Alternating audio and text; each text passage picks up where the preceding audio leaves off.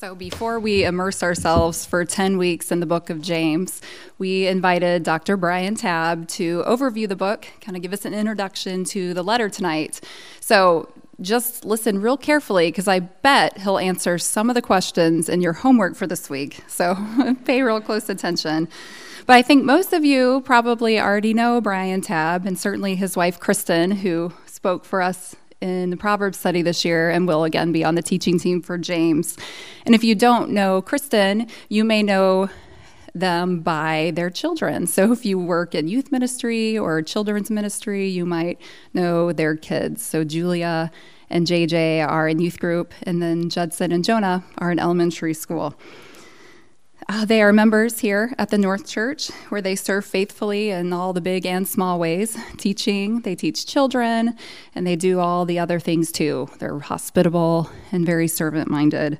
But not only is Brian committed to the local church, he is a very credentialed scholar. So he holds multiple degrees in biblical studies, and the most recent is a PhD in New Testament theology.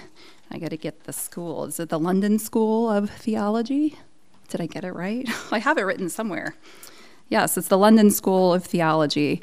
So he has multiple degrees and multiple publications. And some of you may be familiar with his work on Revelation or his book After Emmaus. And if not, you might look those up, because if you took the last year of Bible study, those two books would pair nicely with what we covered. But so this is... I can't fail to mention that Brian is a church member here. He's credentialed, he's published, but he's most recently stepped into the role at Bethlehem College and Seminary as interim president during a season of transition. So he has been on full-time faculty at Bethlehem since 2009. Did you start before that as part-time? Okay, so are we hitting 15, 16 years here pretty soon? Okay, so he spent the better part of his career teaching, laboring faithfully at the college and seminary, and now he serves as its interim president, and he has led with just clear vision and steady leadership. And I don't just say that because he's my boss. I say that because it's true, and we are very grateful for him, and we're grateful that you've stepped in to share some of your learning and your heart for the church and women's ministry tonight. So thank you, Brian.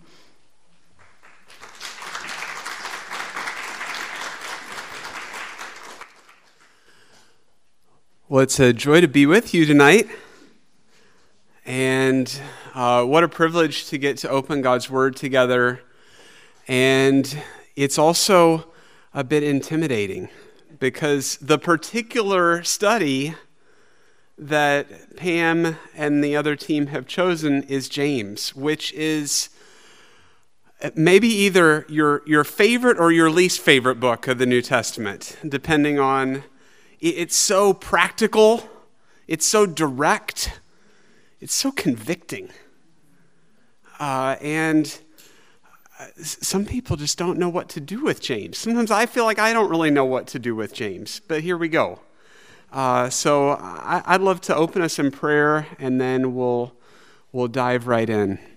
Gracious God, thank you that you have given us your word, that we might know you, that we might have direction in our lives, clarity on where to go and what to do, how to live as your people, saved by Jesus and longing for his return. So Lord, would you grant us fresh grace to be those who hear with understanding and faith, and who do what you say with your help. So we commit our night to you in Jesus' name. Amen. Let's start out with a couple of quotes from the book of James. Of course, it famously starts out, "Count it all joy when you meet trials of various kinds." We don't normally put joy and trials together. It's like, count it all joy when the sun is shining, when your schedule is just the right amount of full and open, when our children are perfectly well behaved and the house is clean and we feel great and we got 8 hours of sleep. Those times that never happen or probably didn't happen for you this week and didn't happen for me, and as we've heard, didn't happen for Pam. Count it all joy in the challenges of life, in the hardships of life. What are you thinking, James? How does that work? It feels like he's started us off in this letter with a complete paradox, a riddle. And the clue is in what follows, the for statement. How does this work? Because trials, most of us don't sign up for those willingly. Most of us don't go seeking those out. But yet we want things like maturity and wisdom and godliness and faith and courage and patience. How do you get those things? Well, you go through trials, and you go through them with God and with each other and so forth. But notice the word for. For, you know that the testing of your faith produces steadfastness. So there's the banner over your year in women's ministry, steadfast.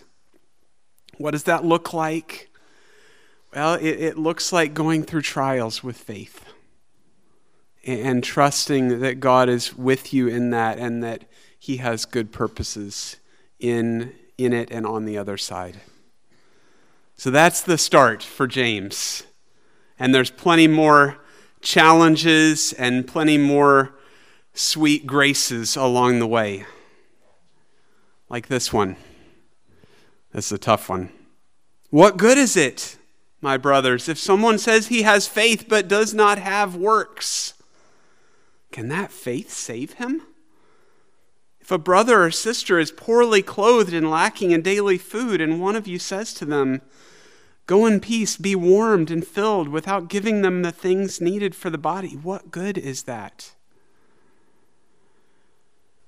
This one makes you want to sign up for the welcome team, doesn't it?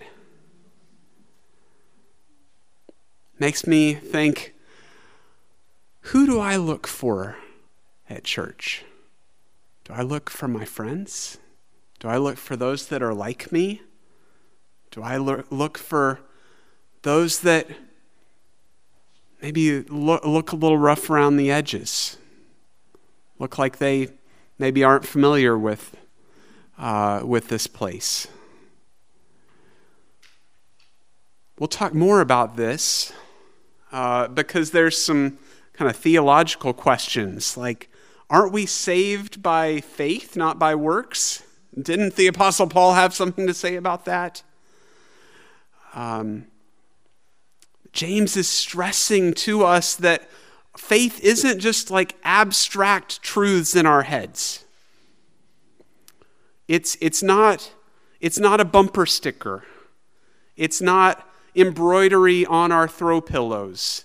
It has to show up in how we live, if it's real.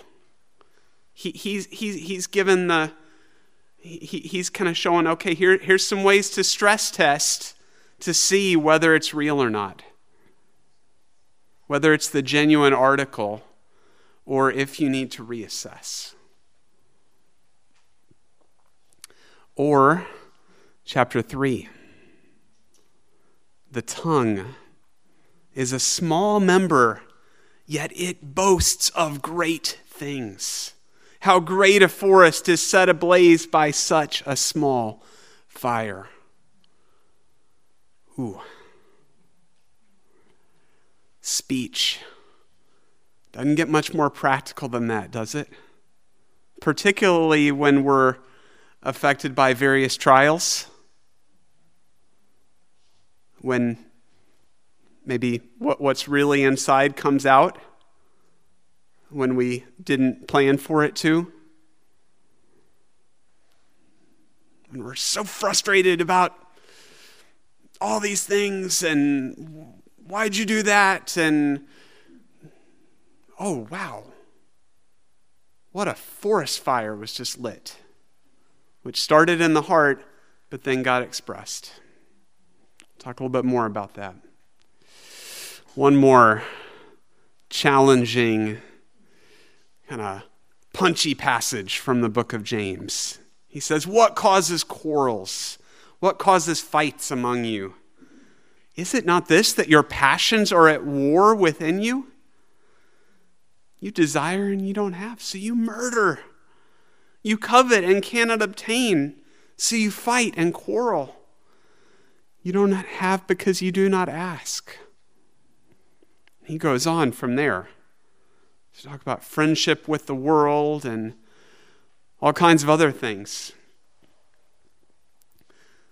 Fights, harsh speech, faith that maybe doesn't get put into practice, trials that are stress testing us.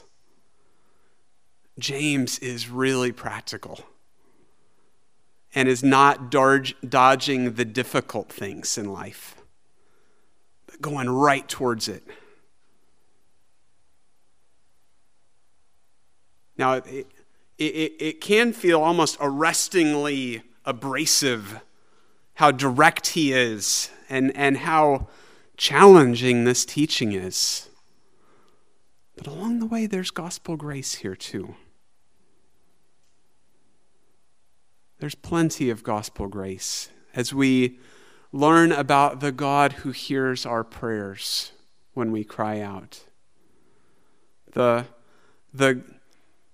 God that has in store for us a crown of life on the other side of those trials. So let's dive in.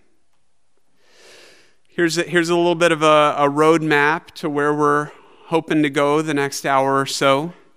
I want to talk to you a little bit about who James is, especially since there's a few candidates named James, and try to learn what we can about the original readers of this New Testament letter. We're going to talk about the way the book is organized, and then focus most of our time on some key issues and features and themes of the book of James. And then we'll close by wrestling again with that difficult passage in chapter 2, which seems to be in tension with what we know from the Apostle Paul. How do faith and works work out in our salvation? So James introduces himself as a servant of God and of the Lord Jesus Christ. I got introduced with all these degrees and accomplishments, kind of like how it is for James. I'm a servant or a bond slave of God and of the Lord Jesus Christ, which is particularly noteworthy, I think, when we get to who James was. He recognizes his place. He's one writing under authority. This isn't just his ideas. This is how it should go. But he is a servant.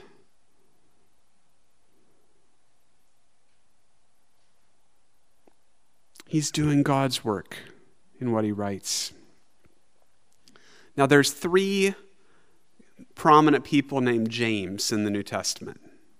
So we'll walk through those real quick. It's like the elementary school around here, right? It seems like all the biblical names just stack up in my kids' classes. It's like Noah, Noah, Noah, James, John, James, Ruth, Hannah, Ruth, right? Well, it seems like that for James. So there's James, the son of Zebedee. He might be the first one that came to your mind. James and John, they're not just among the 12, but they're the inner three, right? The ones that get the sneak peek up on the mountain of transfiguration. So James, the son of Zebedee, one of the apostles, he is mentioned a bunch of times in the New Testament. He also is probably the first apostle that loses his life for the sake of the gospel. He's killed by King Herod in Acts 12. And the fact that he dies that early on in the story has signaled to most biblical scholars that this probably isn't the James that wrote this letter.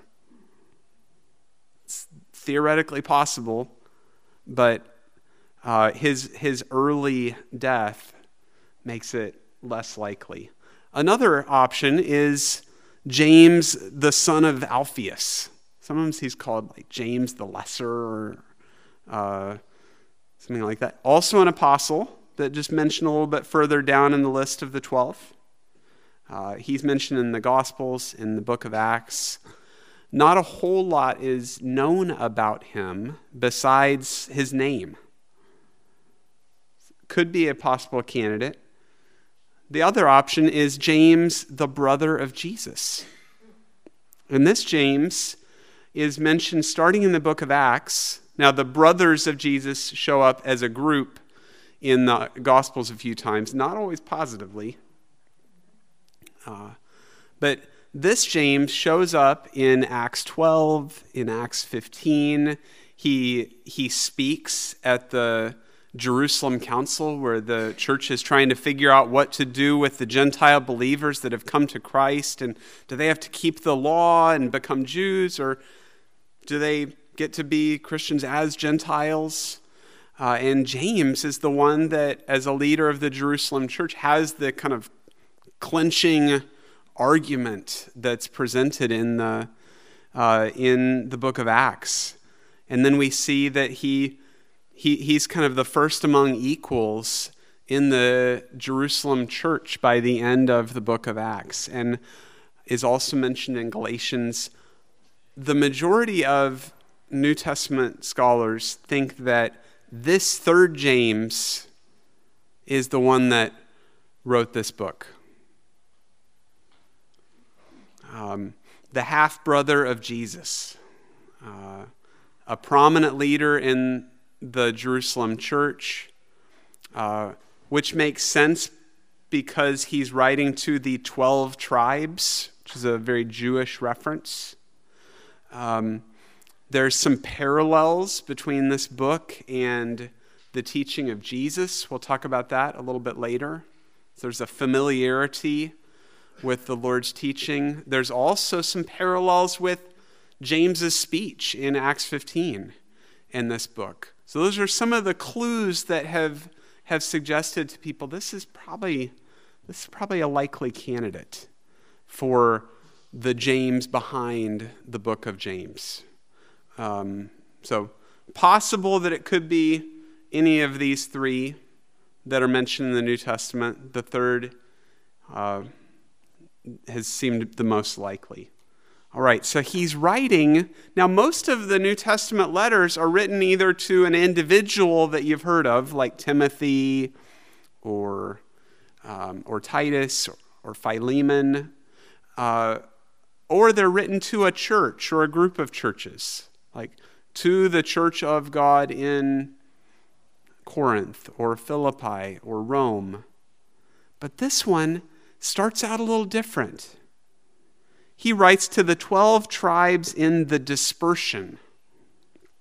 Now, the dispersion, it means that they're like scattered about. They're dispersed, right? They're not in the land of Israel, but they're scattered about.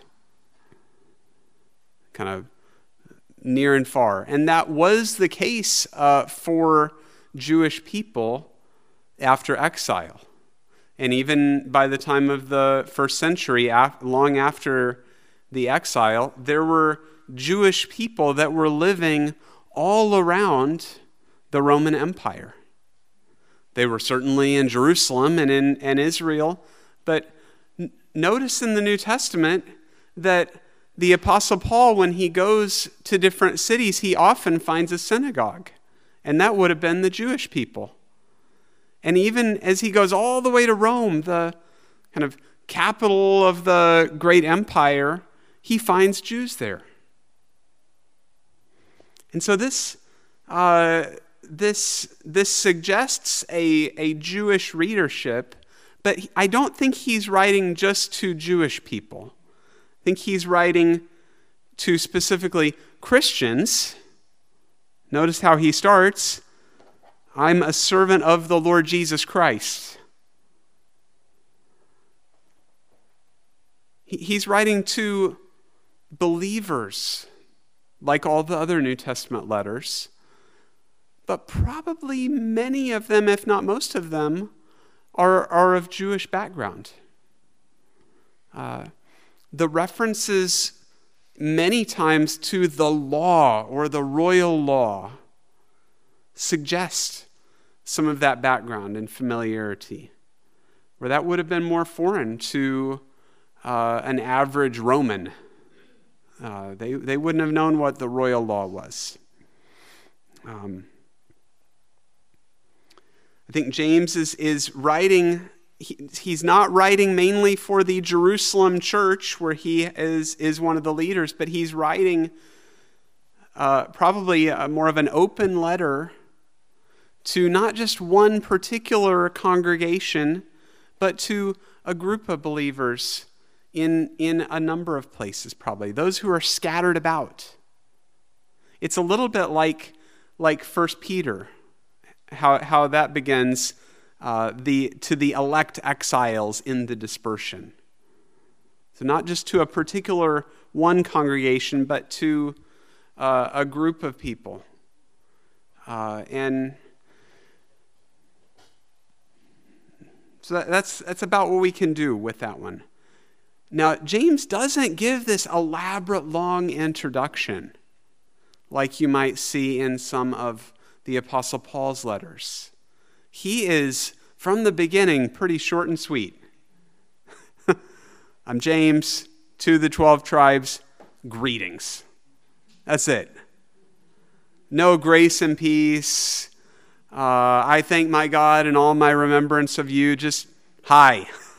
Let's get on with it. Let's talk about trials and joy and steadfastness. Greetings. That's it. Although that's actually a close parallel with the letter that the leaders of the church send to Gentile Christians in Acts 15. It says, who's writing? Who are they writing to? Greetings. Now here's what we want to talk about. That's actually a typical way to write a letter in the ancient world. So James saves his powerful theology just for the meat of the letter, rather than giving you the sneak preview like the Apostle Paul does with that powerful introduction. All right, how is this book organized? It's complicated. That's the short answer. If you surveyed the different commentaries and studies on the book of James, you'd find all sorts of different views about how it's organized. It doesn't necessarily go in a kind of linear argument the whole time. James will kind of go in one direction and then he'll shift and go in another, but then he'll come back to some of those themes later.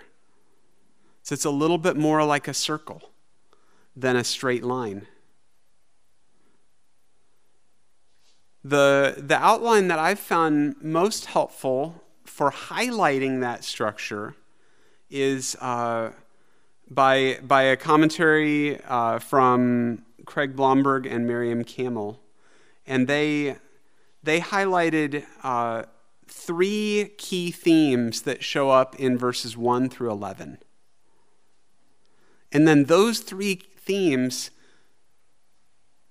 show up again in the next section, and then they show up again in the next section. So it starts out with the count it all joy when you meet trials, but he's going to come back to talk about trials in a couple different ways. We see that, for example, in verse 12 of chapter 1. Blessed is the man who remains steadfast under trial. There it is again. So he's talked about some other stuff since verse 2, but then he's returning to touch on that again. And then in chapter 5, he's going to talk about the steadfastness of Job and the call to prayer for the sick and so forth. So we get kind of round 1, round 2, round 3 on trials. And he's going to do the same thing with wisdom. Now, the word wisdom just shows up a couple times, but sometimes a concept is there even when a particular term isn't. But we have it right here, starting in verse 5. If any of you lacks wisdom, ask God. He gives generously to all without reproach, and it will be given. And then he talks more about asking with faith. But he's going to come back to this theme of wisdom in a couple different ways. He's going to talk about wisdom in how we talk, in not just being those who hear and it's in one ear, out the other, but we hear and we act in accordance with what we hear. We're not just hearers only, but hearers and doers. And then he's going to come back again and talk more about wisdom and the God who gives wisdom. In chapter 3, who is wise and understanding among you? By his good conduct, let him show his works in the meekness of wisdom. It goes on from there, describing the earthly wisdom that isn't really wisdom, and the wisdom from above that bears a harvest of righteousness. And he mentions one more major theme here in the introduction, starting in verse 9. Let the lowly brother boast in his exaltation, and the rich in his humiliation, because like a flower of the grass he will pass away. Riches and poverty, pride and humility. Some of the most challenging things James has to say have to do with money and possessions and generosity and partiality and where we put our hope and our confidence and security. And he starts out by saying, if you want to go high, go low. If you're getting a little lofty there, come down. Remember that God opposes the proud, but he gives grace to the humble.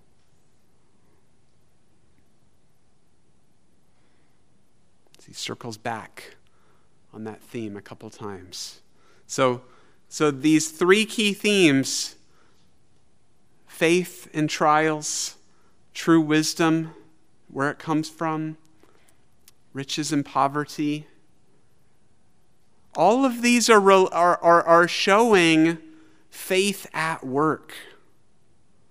what it really looks like to trust God and his promises, what it looks like in practice in a variety of circumstances in our life, how we respond to trials, what we're asking God for, and how we use our money.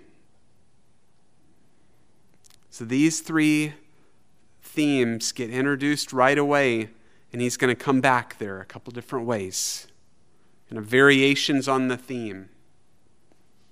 Kind of like a beautiful piece of classical music where you have a certain melody line or several melody lines, and then you hear them again, round 2 or round 3. But it's not just a direct repeat. Sometimes the great composers will have the repeat, but with a twist. That's kind of what we have here in James.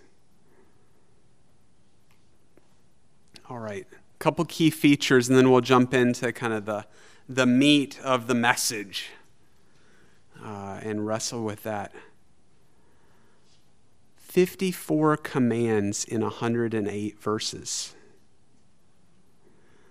Now, there may not be many math professors in the room, but that's 1 out of every 2 verses has a command in it. And that starts in verse 2, of course, since he didn't bother with that extended greeting. This is a very direct New Testament book. It is pastoral, it is practical, and it is punchy. Consider James 4. I've highlighted the various commands just in these verses. Submit yourselves to God. Resist the devil. Draw near to God. Cleanse your hands. Purify your hearts. Be wretched and mourn and weep. Let your laughter be turned to mourning. Humble yourselves. God will exalt you. Boom, boom, boom. That's James's style. It's very direct. It's very practical. What should we do with this teaching? James has an answer for us. James also teaches us about faith in action using vivid imagery. Some of us really like the heady theology, the kind of abstract things, but others it's like, well, I need a picture. I need a story.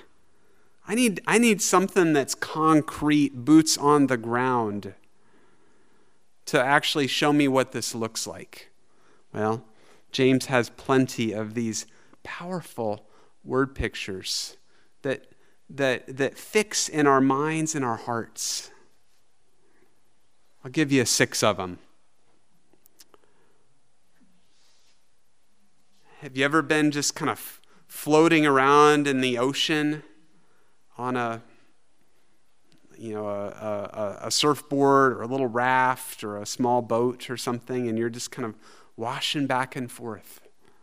That's the picture that James has for the one who doubts.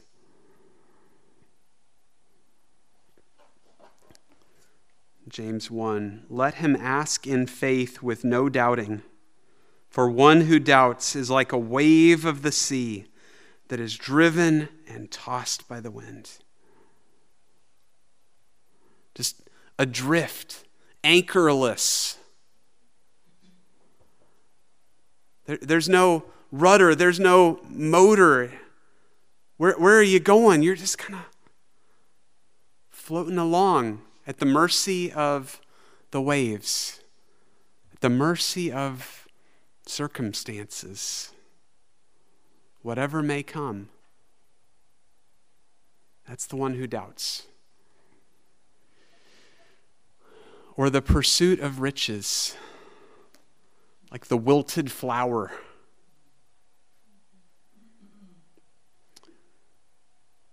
The rich in his humiliation, like a flower of the grass, will pass away. The sun rises with its scorching heat and withers the grass. Its flower falls. Its beauty perishes. So also will the rich man fade away in the midst of his pursuits. I love flowers. They're beautiful.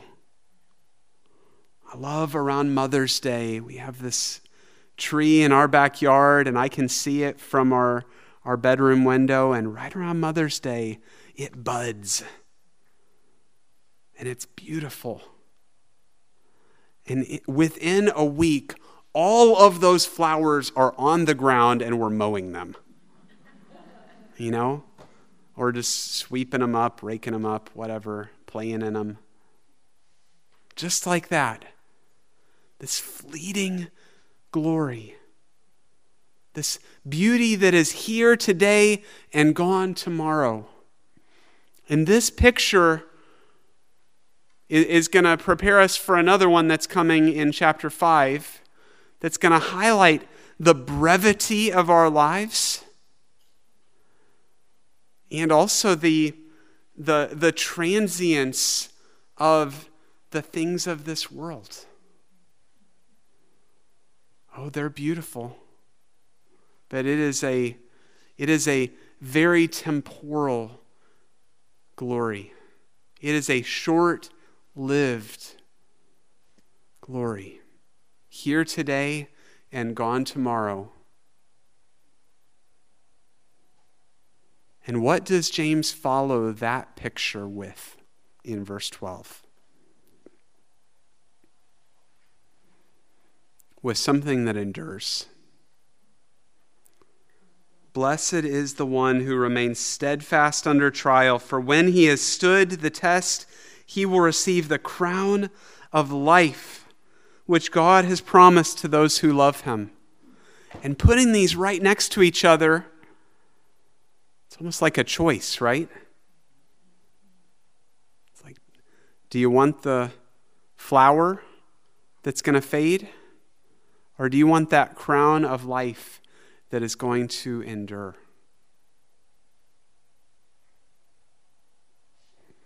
Another picture here in chapter 1, the mirror.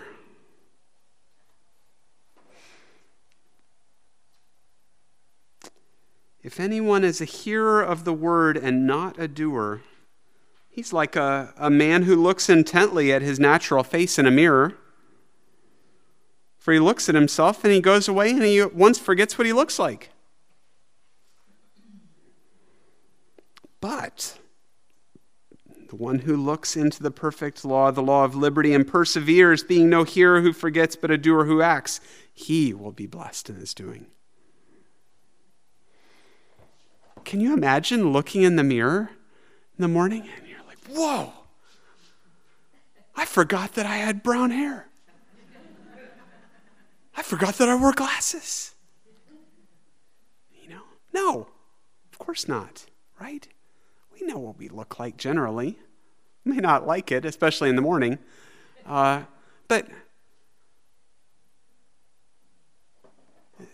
there's a connection here between the mirror as well as the word. Did you see that? Looking into the mirror, looking into the law of liberty. Has a way of kind of revealing. What are we really like? How silly would it be to glance at ourselves day after day in the mirror and then totally forget what we look like? Under normal health circumstances and so forth. That wouldn't be natural. And James is saying, so also it is not natural for the Christian to have to be hearing the word and not be changed by it. To be just exactly the same after 20 years of sitting in church, having Bible studies. It's like, where's the fruit? Are you being changed? Are you really looking in to the law of liberty? Is it the right kind of hearing? The kind of hearing that leads to action? That's the third picture. Next one comes in chapter 3, the forest fire. I already previewed that one. And James wrote before social media, right? James wrote long before everybody was connected and could hear everybody's instant thoughts that were unfiltered at all times of the day. The power of words. Think for a moment about words that you can remember somebody sharing with you that were really life-giving and sustaining and encouraging. When you were just down and out, not sure, like, where am I going to go from here? And then somebody had that word fitly spoken, a word of grace and wisdom and hope for you. And that made all the difference. Anybody think of one? Yeah? Now think about the other side. Think about some time when people said something that was really hurtful to you. A rumor or a gossip, maybe a harsh word from somebody you loved. Biting criticism, unfair, over the top, angry, whatever it is. Maybe it's a combination of those. Those words have such power, don't they? Like if I'm teaching my kids about building a fire in the backyard. You know, you want to put it here, not over there. You don't just light any old match and just throw it around. Because you're going to burn the house down. You're going to burn the whole neighborhood down. You're going to burn the whole city down. How do these forest fires start? One careless campfire. One cigarette that's tossed out the window. One, just a person that's not paying attention and forgets about the power of fire.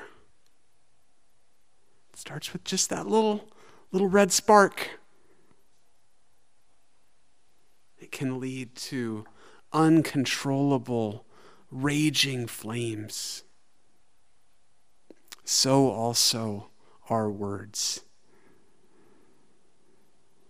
So, next picture, the mist, the vapor. Maybe some of you have seen John Piper's devotional book, Life is a Vapor. I think it probably comes from this verse. From chapter 5, that section on boasting about tomorrow. Come now, you who say, today or tomorrow we will go into such and such a town and spend a year there and trade and make a profit. Yet you do not know what tomorrow will bring. What is your life? For you are a mist or a vapor, fog. It appears for a little time and then it vanishes. Instead, you ought to say, if the Lord wills, we will live and do this or that. So this is a variation on that earlier picture with the wilting flower, right? It's beautiful and it's gone. That fog will lift soon. He's like, your life is like that. So maybe hold your plans a little bit looser. It reminds me of that parable that Jesus told about the wealthy man who wanted to store up for himself more and more. It's like, I'm going to build bigger and bigger barns. And he says, this night your soul is demanded of you. All that planning. Now, this doesn't mean you shouldn't make wise plans. You shouldn't save. It doesn't mean you should just go day by day without any appointments and just, kind of roam your way through life. But it means don't make your plans independent of God. And don't forget that the Lord is the one that numbers our days, as Psalm 90 says. We hold those plans with open hands because we remember that God is from everlasting to everlasting, and our lives are brief. And we don't know the length of them. One more. The hardworking farmer. Patience in suffering. I don't know about you. I have farmers in my family. My great uncle John farmed all his life in southwest Oklahoma. The year he died, he said he had the best cotton crop he'd ever had. He was about 90 years old. Still going out there. Still laboring. This is the picture of patience that James gives. Some of you love to work in the garden and grow beautiful flowers and vegetables, and some of you maybe don't feel like you like that all that much because it takes so long. I'm more in that category. He says, be patient, therefore, until the coming of the Lord. See how the farmer waits for the precious fruit of the earth, being patient about it, until it receives the early and the late rains. You can't make corn grow in a day. You can't make tomatoes grow in 10 minutes. You can run over to the local Aldi and hopefully they have some in stock. But to grow them, it takes time. And so also, we have to be patient with our lives. All of us are waiting for something. And that experience of waiting, developing patience, is a lifelong endeavor. We're waiting for various things, and all of us as believers are waiting for the Lord's return. He says, don't give up. The farmer isn't just sitting around, kicked back on his lazy boy. He's waiting while working the land. He's busy while working. It's a powerful picture. And trusting that God gives the growth and the harvest will come if we don't grow weary and give up. So here's 6 of the multiple pictures in James where he helps us take these abstract theological truths and connect them to daily life, to these pictures that we see every day. That mirror in the bathroom in the morning, the waves in the lake or the sea, the wilting flower, that one spark that could get out of control. Another feature of the book of James is that this book has lots of parallels with the Gospels and with Jesus' teaching. For example, he says, don't swear either by heaven or by earth, but let your yes be yes and your no be no. This is almost word for word what Jesus says in the Sermon on the Mount. Don't take an oath at all, either by heaven, for it's the throne of God, or by the earth, for it's his footstool. Let what you say be simply yes or no. Straightforward speech. You do what you say. You follow through. You don't need a kind of like, no, I really, really mean it. I really promise. Like, just follow through. This is one of many examples where James is reflecting Jesus' teaching. Here's a list of a number of them, just from the Sermon on the Mount. Joy amidst trials, the call to be perfect, asking God who gives good things. Warning against anger, warnings against hearing without doing. Remember the wise man who built his house on the sand? That's Jesus' version of James in the mirror. Could go on. But this isn't just accidental. This shows that the brother of our Lord really understood Jesus' teaching and is applying it powerfully and potently for the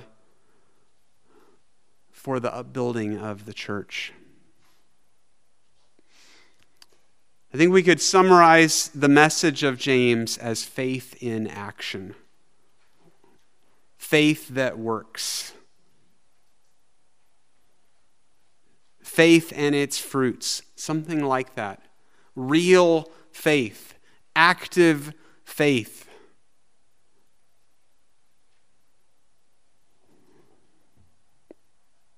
There is a passive quality to faith as we're receiving from God. We're receiving salvation from our Lord Jesus and fresh grace and mercy from him. But that doesn't lead us to be passive people, but that bears fruit in love. And James hits this theme hard again and again. I think most of these sections that we've looked at, the call to wisdom and how we handle our resources and how we respond to trials and so forth, all of these are getting at this theme of faith at work, faith in action.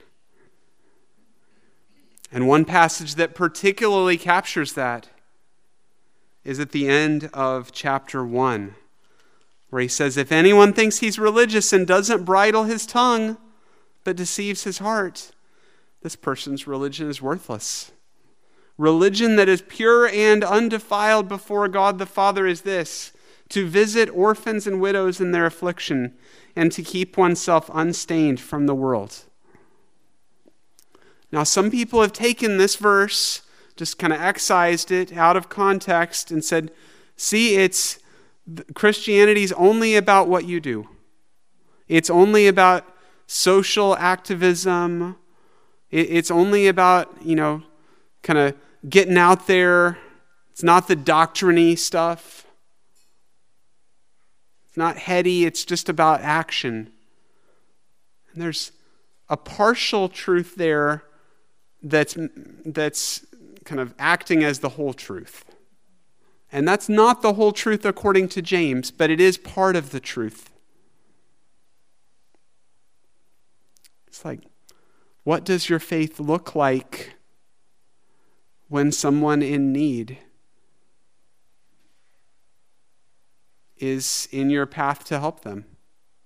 What does your faith look like in how you talk to other people? What does that look like when you feel the tug of the world and the things of the world?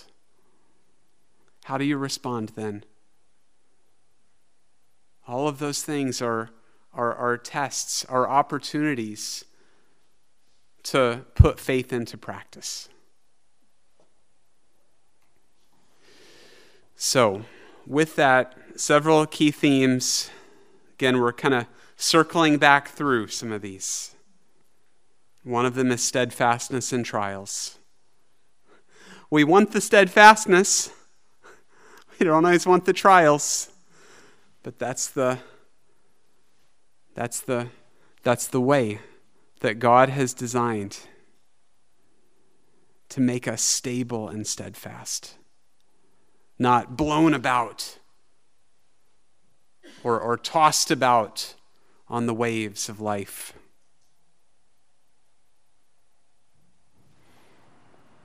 Blessed is the one who is steadfast under trial. For when he has stood the test, he will receive the crown of life, which God has promised to those who love him. There is a beautiful promise.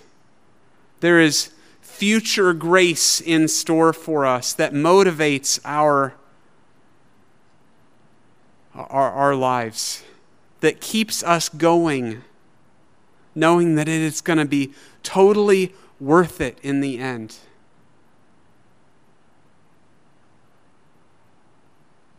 Notice the recurring theme in chapter 5. Be patient. Be patient. Be patient. Remain steadfast. Remember Job's patience.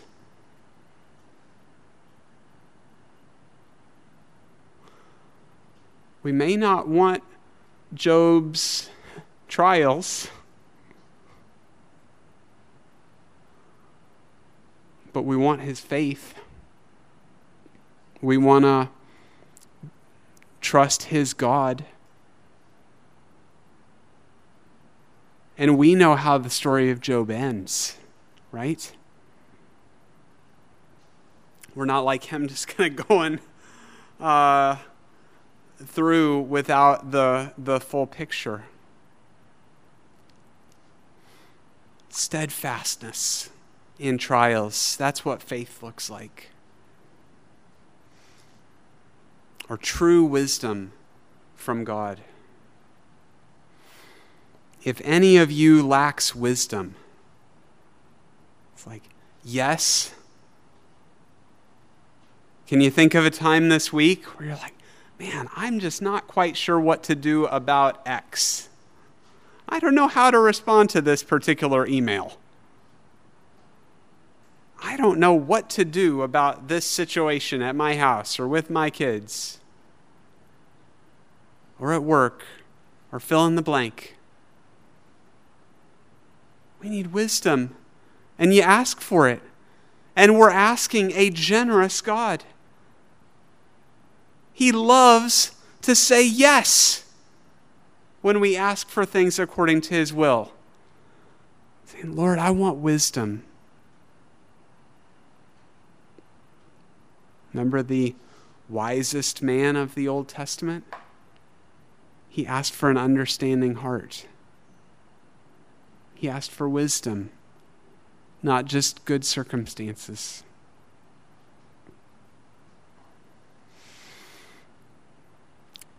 Faith also gets put into practice as we consider money and possessions.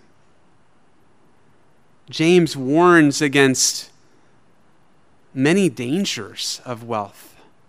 And in that way also, he's following the teaching of our Lord. Remember some of the hard teachings Jesus had? Like how hard it is for a rich person to enter the kingdom of God.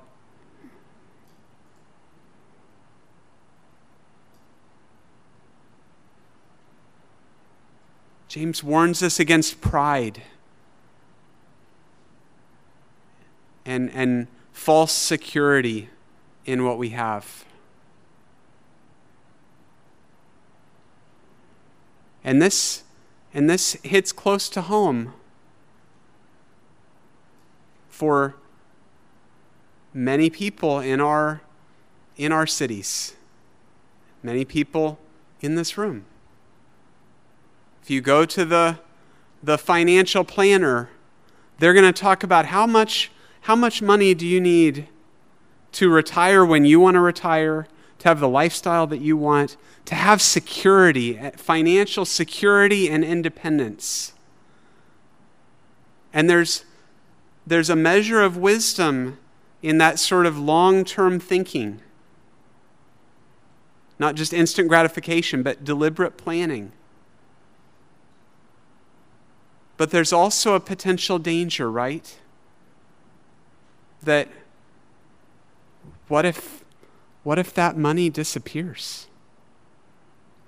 Then what? Can I still trust God? Is my retirement account my ultimate security? Or do I rest in the Lord Jesus and know that he's going to take care of me?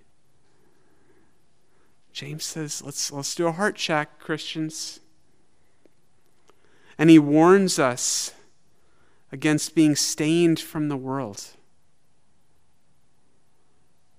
This is so hard.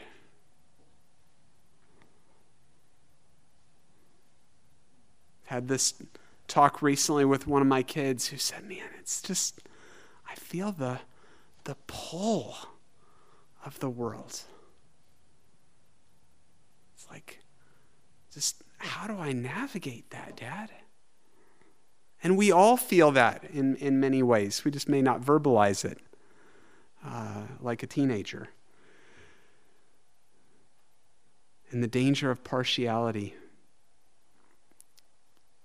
Preferring those that might help us in our climb, in our social circles. Those that might seem more impressive. So be careful about that. Probably looked a little different in the first century world than it does today, but some of these realities have been with the church from the beginning. Jesus warned about it. James warns about it. Now, there's lots of positive teaching elsewhere in the Proverbs and in Paul's letters and other places about storing up treasures in heaven and being generous and sharing and being wise and so forth. But James is especially pushing on some of these warnings. He's seeing that these are problems, these are dangers that are drawing people's hearts away from the Lord, or leading to divisions in the church, or compromise. Just be careful. Your faith has everything to do with how you spend your money and how you respond to the world. So let's do a heart check, Christian. So all this kind of builds towards true faith that works. Being doers of the word, not just hearers. Now, in many cases in Scripture, when it talks about hearing, it's not just, were there audible sounds that were vibrating your eardrums, But it's actually, you hear something and you respond a certain way. Like if you call your kids and say, it's time for dinner, and everybody's just, doing their own thing, it's like, did you hear me? Oh yeah, I heard you. Well, you didn't, because that call was a call to action, and it has gone unheeded. And many of us have been there, or are there. And James is saying, this is a call to action. If we're really understanding the words of our Lord Jesus, then that should change us. He's not leaving us where we are, where it's just in one ear, out the other, but it's leading to a response. Now, this leads us to one of the biggest challenges in the book. The faith and works stuff. Because it sounds like the exact opposite of what the Apostle Paul said. We hold that one is justified by faith apart from works of the law. He says that a lot in Romans and in Galatians. And then James comes along and he says, you see that a person is justified by works and not by faith alone. Like, wait, faith alone, isn't that like the whole Protestant Reformation? Sola fide? Yeah, that's like one of the solas. Because that's part of the gospel, right? It's like, did James not get the memo? So what do you do when you come up with verses that seem like they don't really fit together?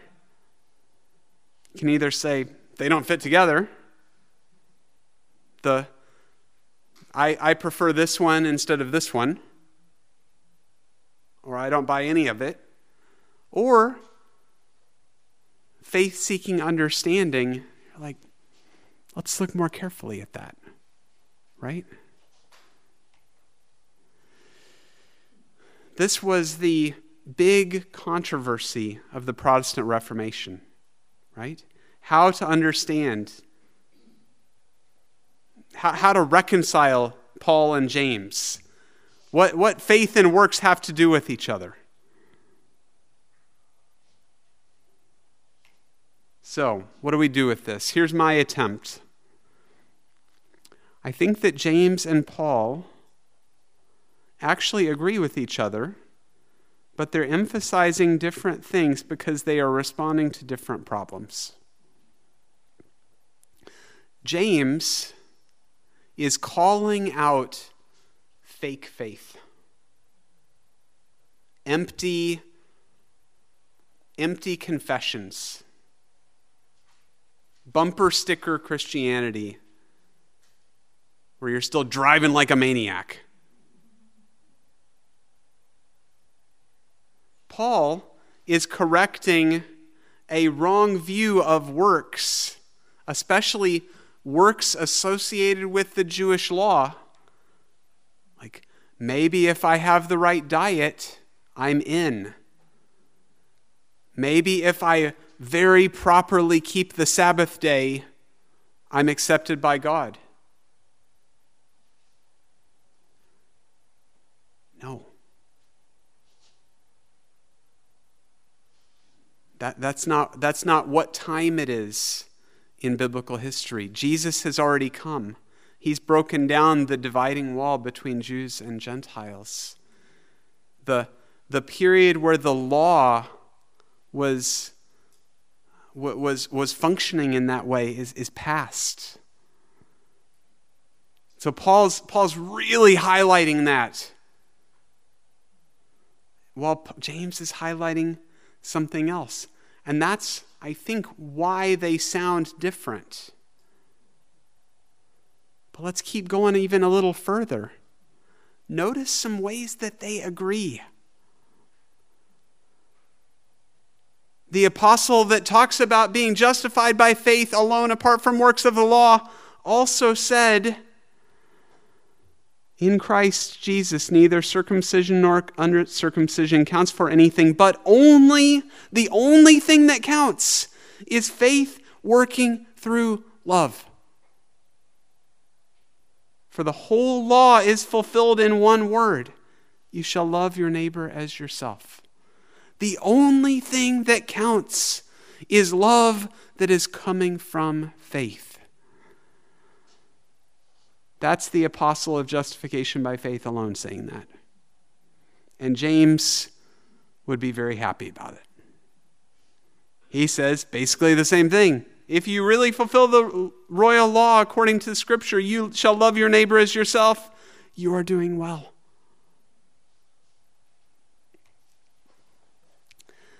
These biblical writers also both appeal to different parts of the story of Abraham to make their points about true faith, justifying faith that bears real fruit, that shows up in the trial. Like when God says, offer up your only son. It's at that point when Abraham has taken that long walk of obedience, when he does not understand what God is up to, and he is ready to follow through, that the voice comes, now I know. Now I see that it's real. Now I know that you fear me. Now I know that this faith is real. It's been put to the test and shown to be gold.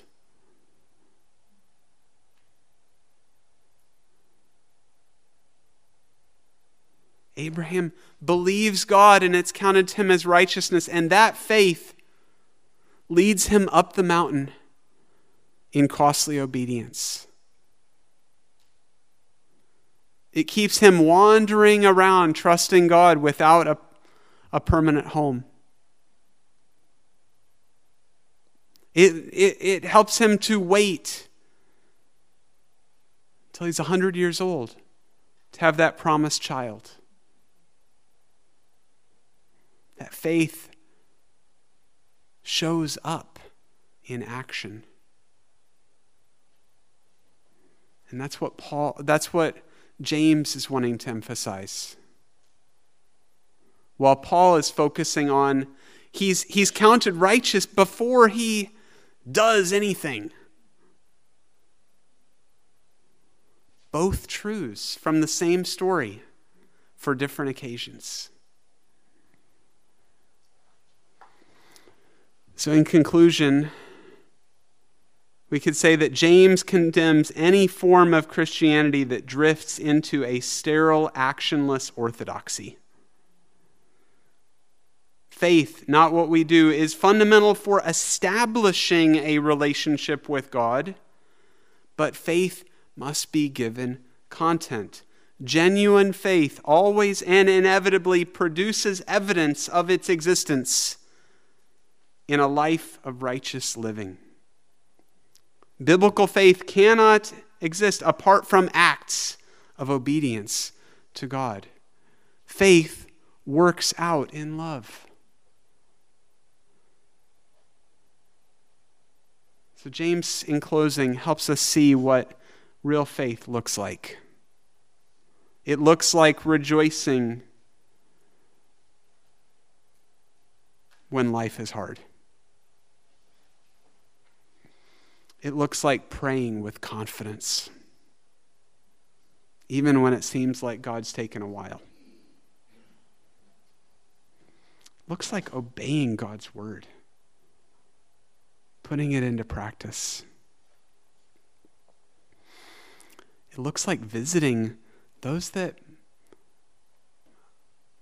are experiencing hardship, caring for widows and orphans, the neediest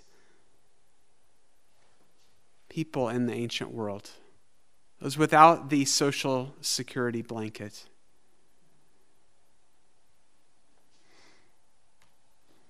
It looks like avoiding partiality and showing love and mercy. It looks like using our words to bless people and not curse them. It looks like pursuing peace. It looks like friendship with God, not friendship with the world. It looks like taking our lives, our plans, our schedules, our dreams, and holding them with open hands and saying, "They're yours, Lord."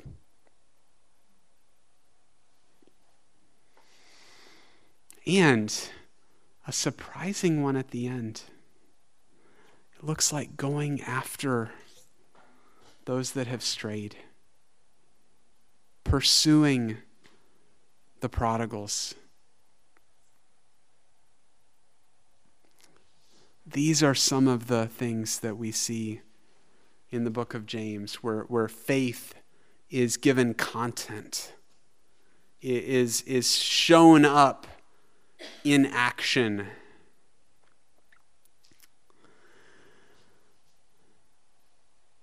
And there's probably something in here that is reassuring to you.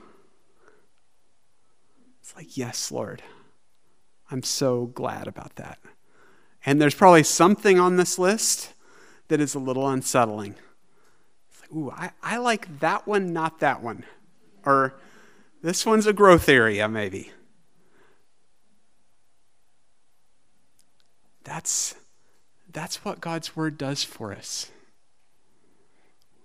We have promises and warnings. We have commands and words of reassurance and comfort. And it's by that combination of hard truths and reassuring, comforting truths that God helps us to keep going. That God prepares us to be useful for Him.